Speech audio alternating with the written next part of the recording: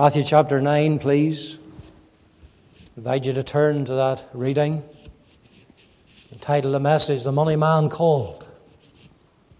Let's just unite our heart, a word of prayer, as we come to the preaching of God's Word. You pray that the Lord might have a word for your heart and for you individually tonight. Father in heaven, we thank Thee again for Thy presence. We thank You, Lord, for those that can sing of a wonderful, wonderful day when Jesus, my Saviour, I met. We praise You, Lord, for those who have the second birthday tonight, the day of their conversion, the day where they were never to be the same again.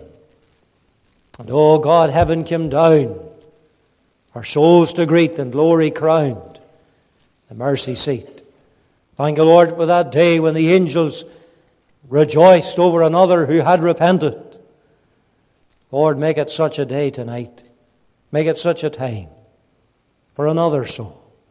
I pray, Lord, that Thou would be pleased to meet with some young person, older man or woman, and Lord, that they would be able to look back and testify it was there. And it was then, the 20th November, the Lord met with me and saved me.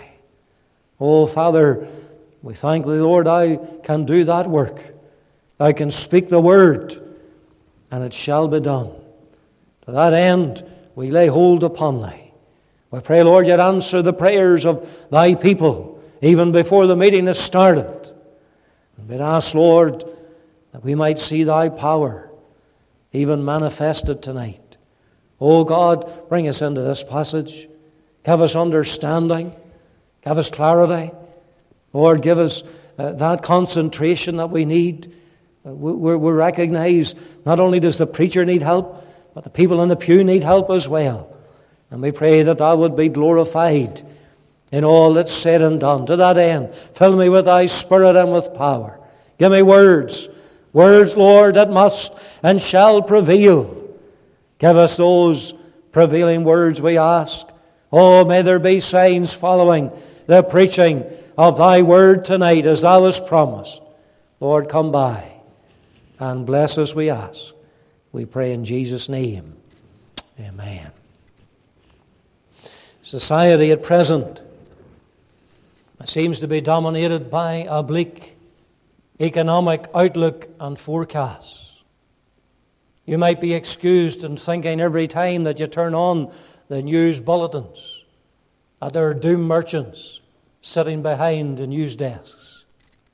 There is the proverbial black hole in the government coffers, in no small part due to the overspend in dealing with a virus, among other foolish measures that they have sanctioned. But now is the payback time. The fuel crisis, the cost of living crisis.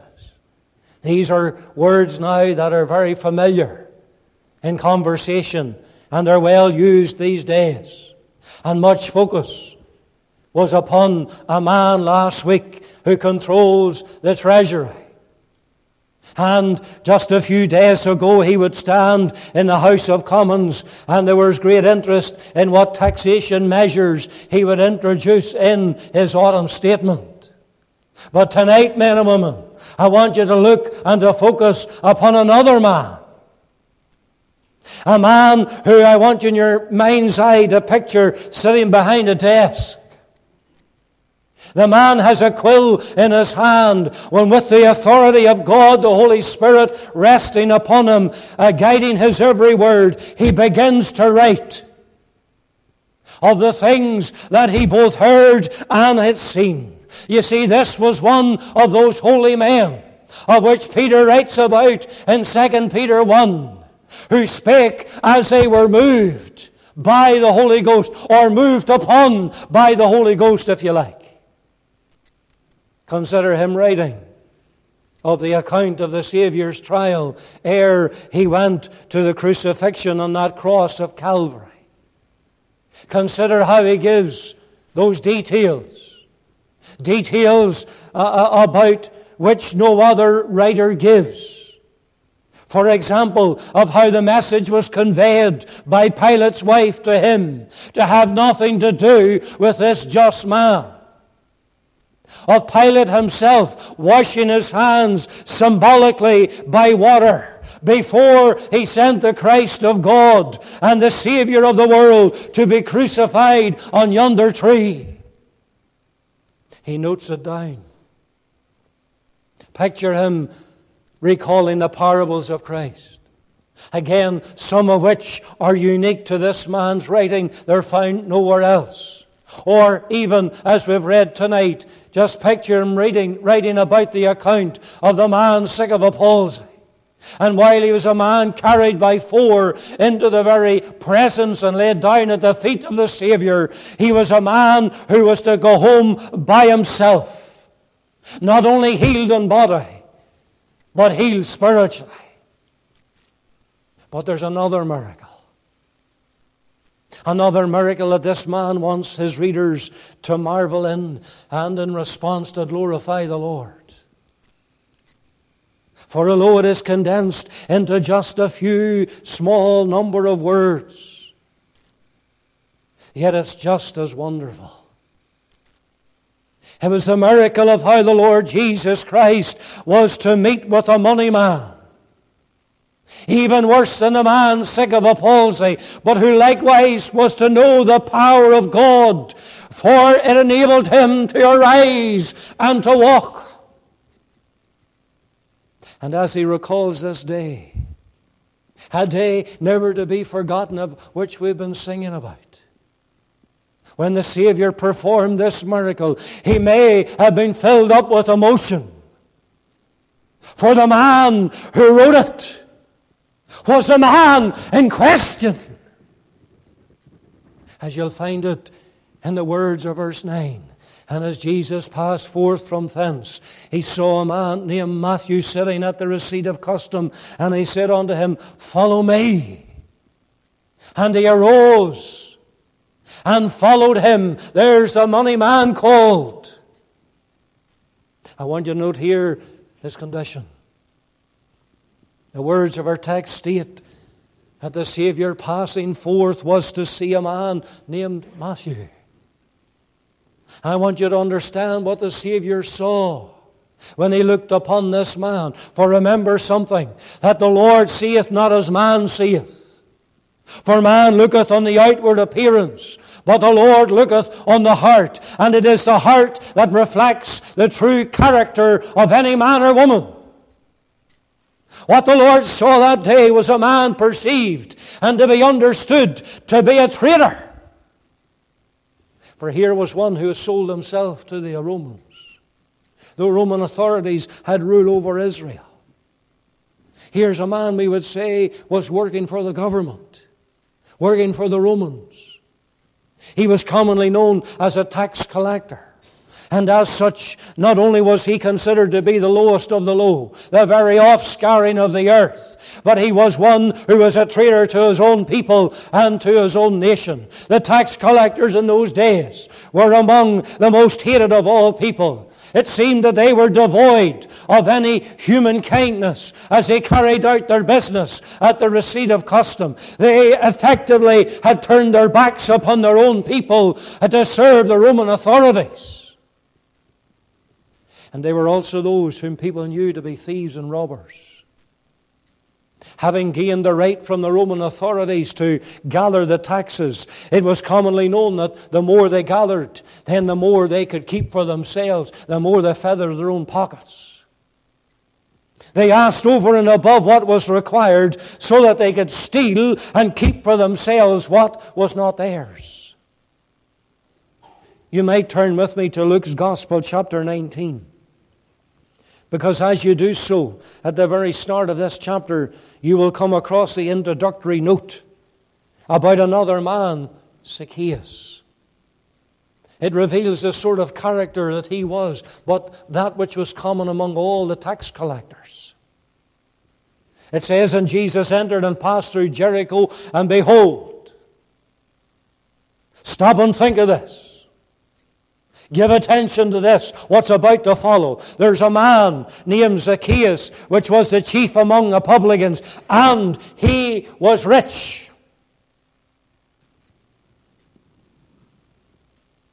He was rich primarily because he had gained his money through false accounting.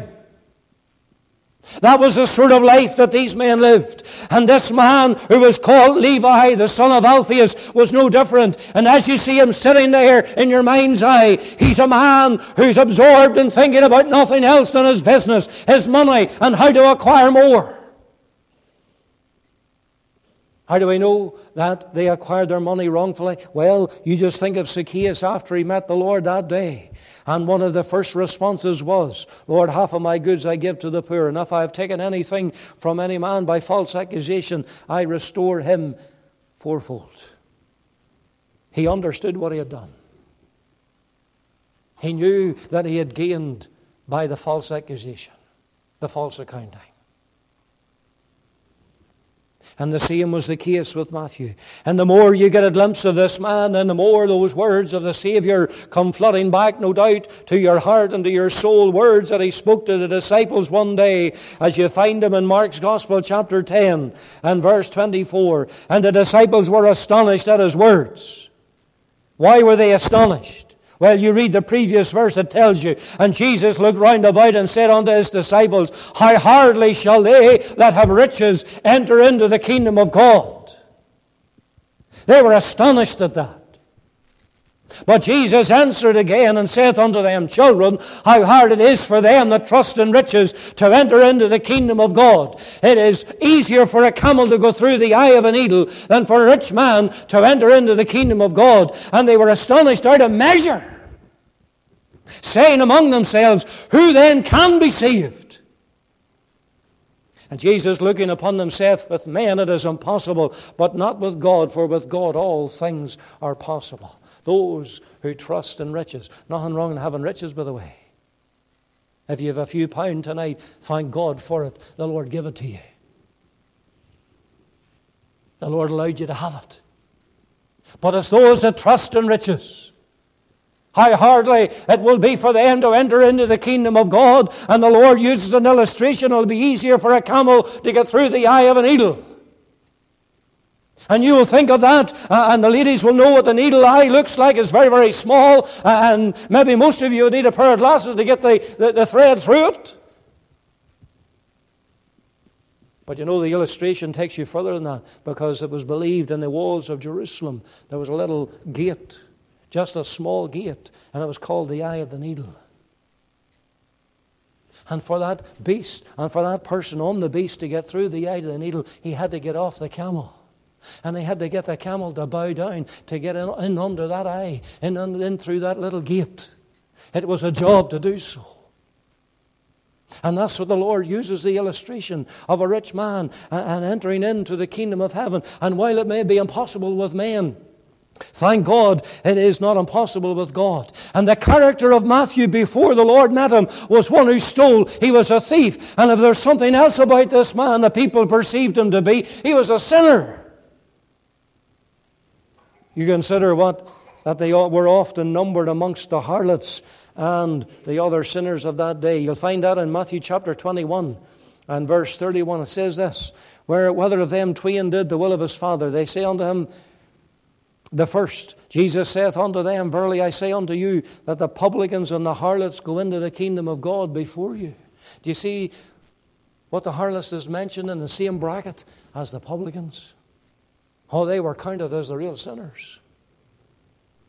They were the outcasts of society. They were looked upon with suspicion from many people, not least because they were considered unclean due to the nature of their contacts with the Gentiles and, of course, of their business.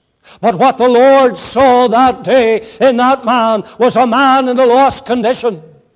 The man, the Lord was to see his heart, and a man who needed God's salvation. And while it may have seemed impossible in the eyes of men, nothing is too hard for the Lord. For let me remind ourselves that what this man is, or was, is what each of us are also before the Lord. You might say, preacher, I'm not a traitor. Oh, you are. We're traitors spiritually. For in Adam we sold ourselves to sin. We sold ourselves to rebellion against God. We turned our backs on our Creator and the one who made us in His own image. That's what makes you different from the beasts in the field. God has given us a conscience. He's given us an emotion. He's given us a feelings. The beast in the field hasn't got a conscience or hasn't got a soul. But we're made in the image of God. In Adam we disobeyed God upon the threat of death, whereby the Apostle Paul could state, for as in Adam all die. He was our representative. He was our federal head. And because he fell and because he sinned against God, then so did every one of his race. We are those who are sold unto sin. We're traitors. We're turned our back on our Creator. But we are also those who are thieves. Because of sin we have a debt to God that we cannot pay. Sin has robbed us of everything, of that sweet and perfect communion with the Lord, of the promise of life upon which Adam was created. And because of sin, man ever since has sought to steal from God, to rob Him of His glory and the honor that is His due. Man steals from the Lord's day when he desecrates the Sabbath with his own pleasures and recreation, when God has said, as we reminded of last week, remember the Sabbath day to keep it holy. Man robs God of what is his by right, just as it was in Malachi's time. And yet how many don't recognize it? Malachi 3, verse 8, will a man rob God? Yet ye have robbed me. But ye say, wherein have we robbed thee? In tithes and offerings. Ye are cursed with a curse, for ye have robbed me, even this whole nation. Bring ye all the tithes into the storehouse, that there may be meat in mine house, and prove me now herewith, saith the Lord of hosts, if I will not open you the windows of heaven, and pour you out a blessing, that there shall be not room enough to receive it. Man robs God. It's abundantly clear that man's condition is no different to that which was perceived in Levi. Man is a deep-dyed sinner. There's no difference. Romans 3 reminds us all have sinned and come short of the glory of God. They're all gone out of the way. They're together become unprofitable. There's none that doeth good, no, not one. My friend, tonight, without God's salvation in this meeting house, you are that sinner. You are that one whose heart is deceitful and desperately wicked. Who can know it? And if you want to know what your heart is capable of, then you've only got to consider the words of Matthew again, chapter 15 and verse 19. He says, for out of the heart proceed evil thoughts, murders, adulteries, fornications, thefts, false witness, blasphemies. It's out of the heart. That's what you are before God. But thank God the Savior said, I am not come to call the righteous, but sinners to repentance. And that was the salient lesson that the Lord gave even this day. And come not to call the righteous, but sinners to repentance. Do you recognize your condition tonight before an all-seeing God? You know, there's something else here. There is His calling. This must have seemed just to be another day to Matthew as he went about this sordid work of taking the taxes off the people, as he set out his stall. And while many would have passed by that way, and while many never gave Matthew a second look, there's one passer by that day of whom he'd never forget. For we read in our text that Jesus passed forth from thence. This was the day in which Matthew was to have a meeting with the Savior and with the one who was called Jesus of Nazareth. There were multitudes in that city that day. There were other streets there in that place that the Lord could have went down. But I want you to understand something, that there's nothing that is by accident with the Lord. There's no accidents with God. There's no coincidences with God. For the calling of Matthew was something that was planned, and that from all eternity. The Lord knew all about Matthew as He does each one of us. And He knew where He'd find him. He knew where he would be. I reference you to John 1, because there we read of how Philip was to find Nathanael. And he was to bring him to the Savior. We have found the Messiah. We have found the Christ, Nathanael. And you know, that man was to come and meet with the Savior that day. That was the time when Nathanael was to realize Christ knew everything about him. Even as sitting under the fig tree. You see, it says there in the words of verse 47, Jesus saw Nathanael coming to him and said of him, Behold, an Israelite indeed, in whom is no guile. Nathanael said unto him, Whence knowest thou me? Jesus answered and said unto him, Before that Philip called thee, when thou wast under the fig tree, I saw thee. I believe Nathanael was already converted. For the Lord spoke of him, in whom there's no guile. The work had already been done, but he knew where he was. He knew that he was sitting under the fig tree, maybe from the shade, from the noonday sun. And I suggest to you, he knew what he was doing. There's every suggestion here that he was reading the account in the Scriptures of Jacob, and that night in which he dreamed, and the ladder reaching from heaven to earth came down.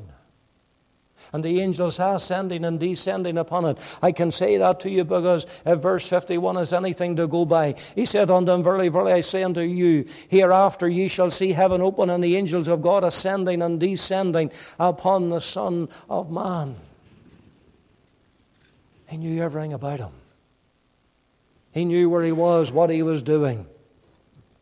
But this was the day in which Matthew was to be found. It was a calling plan from all eternity. What about you, dear loved one, tonight? I wonder, could it be that this will be the day when you'll hear the call of the Master, when you'll hear the call of the Lord, even to your heart and to your soul? You see, understand, this call of the Lord was powerful. Matthew was to hear the voice of the Savior.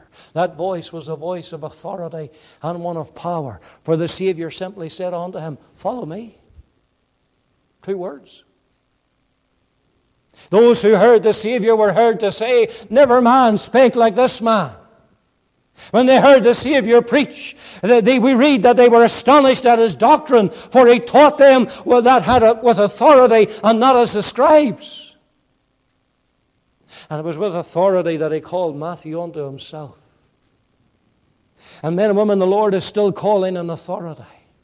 For just as he called Matthew by the word of his power, so tonight the Lord is calling by the authority of his word. The word that liveth and abideth forever. The word that is incorruptible. Seed. We believe tonight that authority does not lie within a church. Authority does not lie within a body of men, as the Church of Rome would teach, but our final authority rests upon God's inerrant and God's infallible word. One commentator said this, Since God is the author, it must be authoritative. The Bible doesn't merely contain the Word of God, it is the Word of God. And as God's Word, it is our sole rule of faith and of practice. And anything and everything can be held up before the Word of God, to the law and to the testimony. Isaiah chapter 8. If they speak not according to this Word, it is because there's no light in them. You can bring anything before the Word of God. And you will know whether it's truth or whether it's error or not. And dear loved one, I say to you in all sincerity, you dismiss this book. You dismiss the Word of God even as just another book, and you forfeit any hope that your soul will ever be brought to repentance and faith and to be believing the gospel. The Savior's voice is still one of authority. And as the general call of the gospel goes forth again tonight to your heart, I pray that you might hear not the voice of a preacher, but that you would hear the effectual call of God to your soul, just as Matthew did. For I tell you, like the psalmist could say, the voice of the Lord is powerful, and it can make the hardest and the most sinful soul obey Him.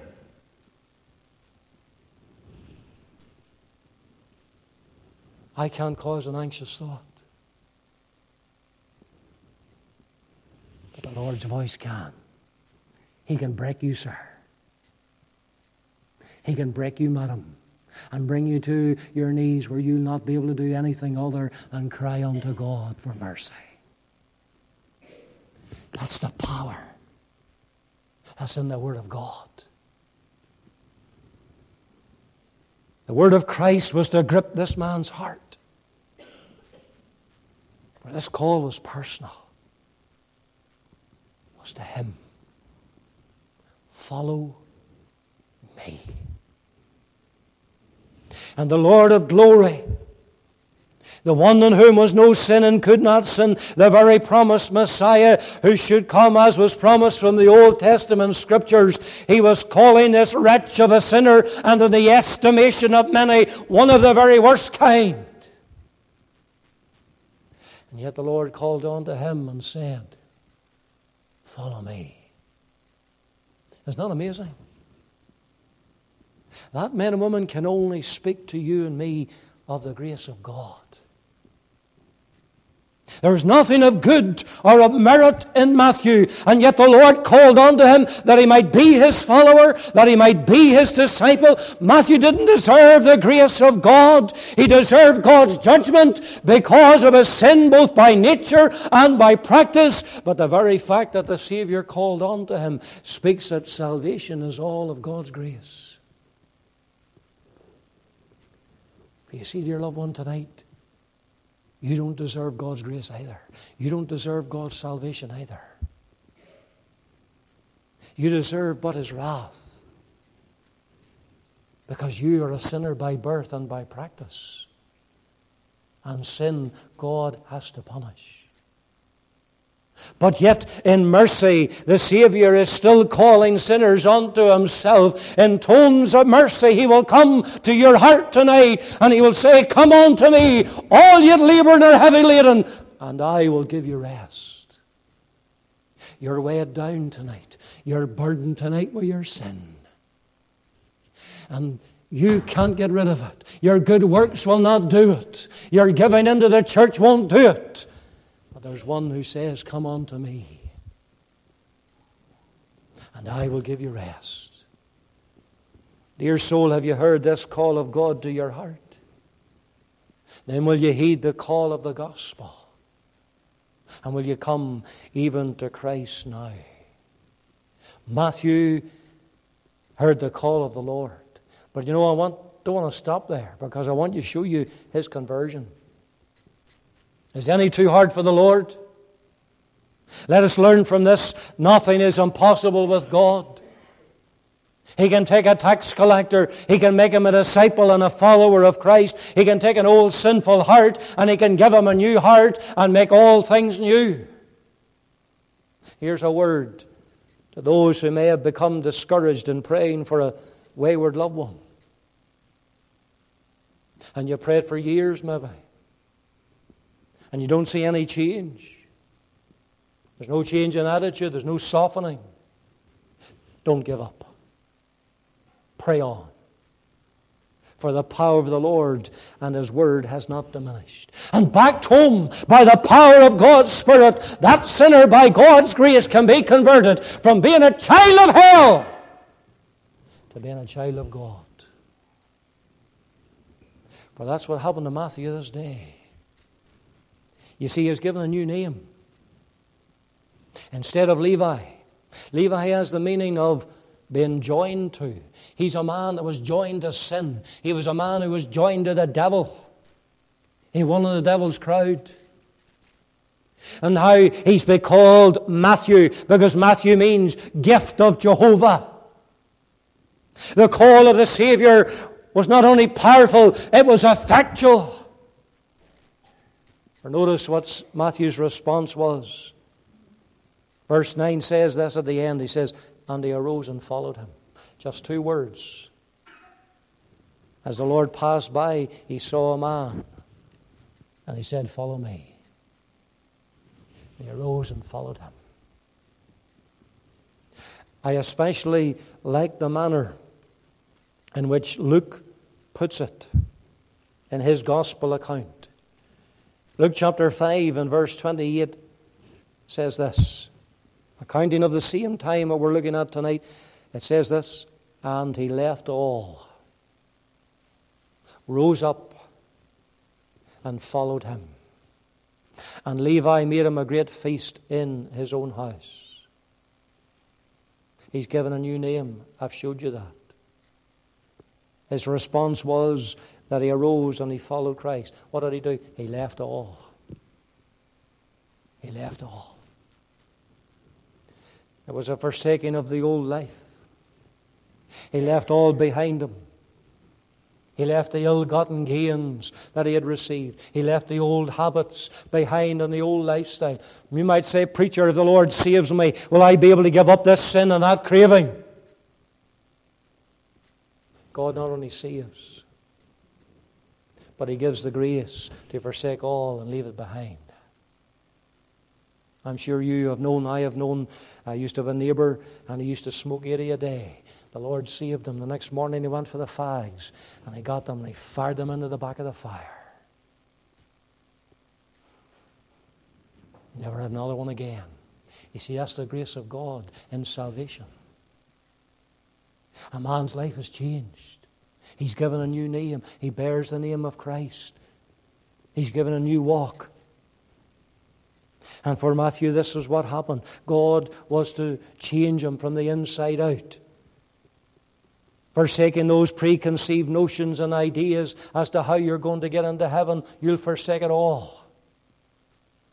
And you'll be trusting only in Christ and His finished work of Calvary's cross. But not only was there a forsaking, but there was a following. Matthew, at the call of the Master, was to arise and he was to follow the Savior. From that day forth, he had a new outlook. He had a new direction. He was now following the Christ of God, and he would do so for the remainder of his days.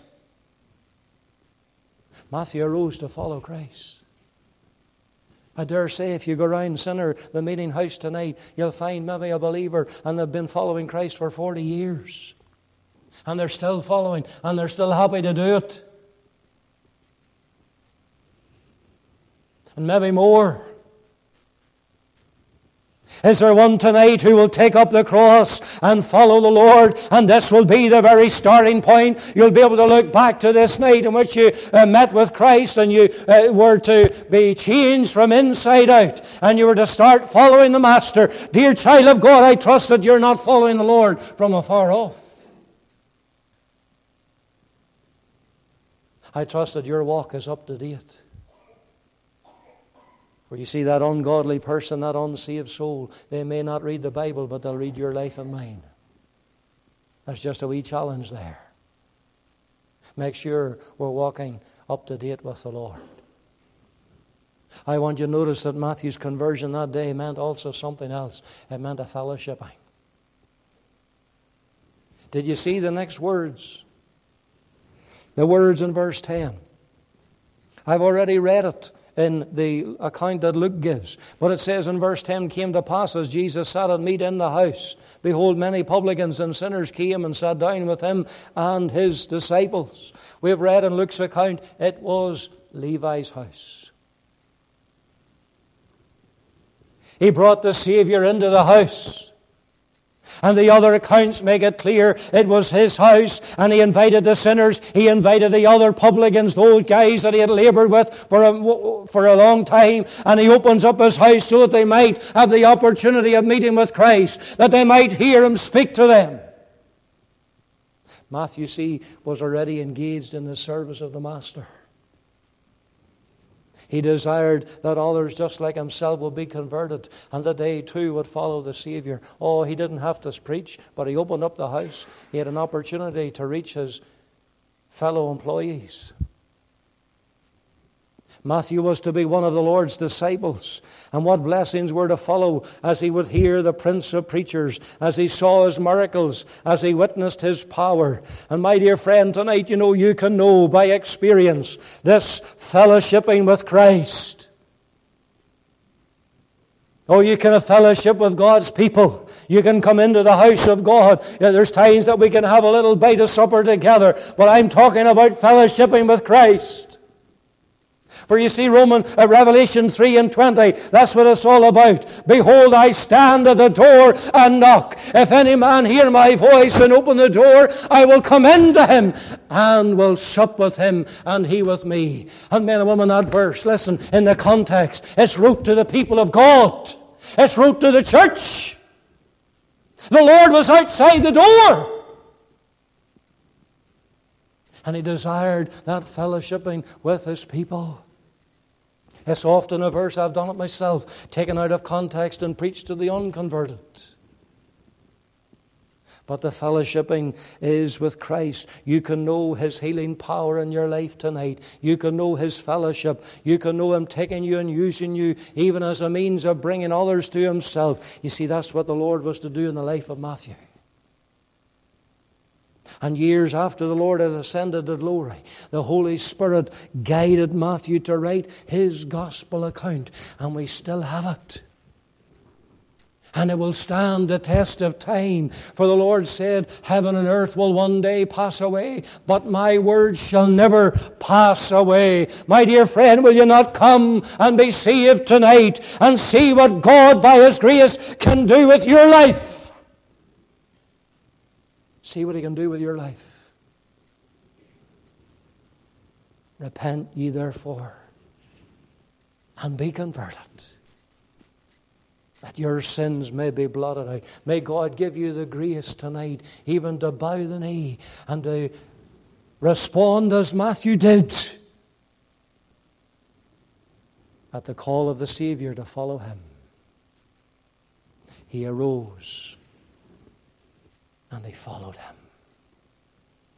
May the Lord bless his word to our hearts for his own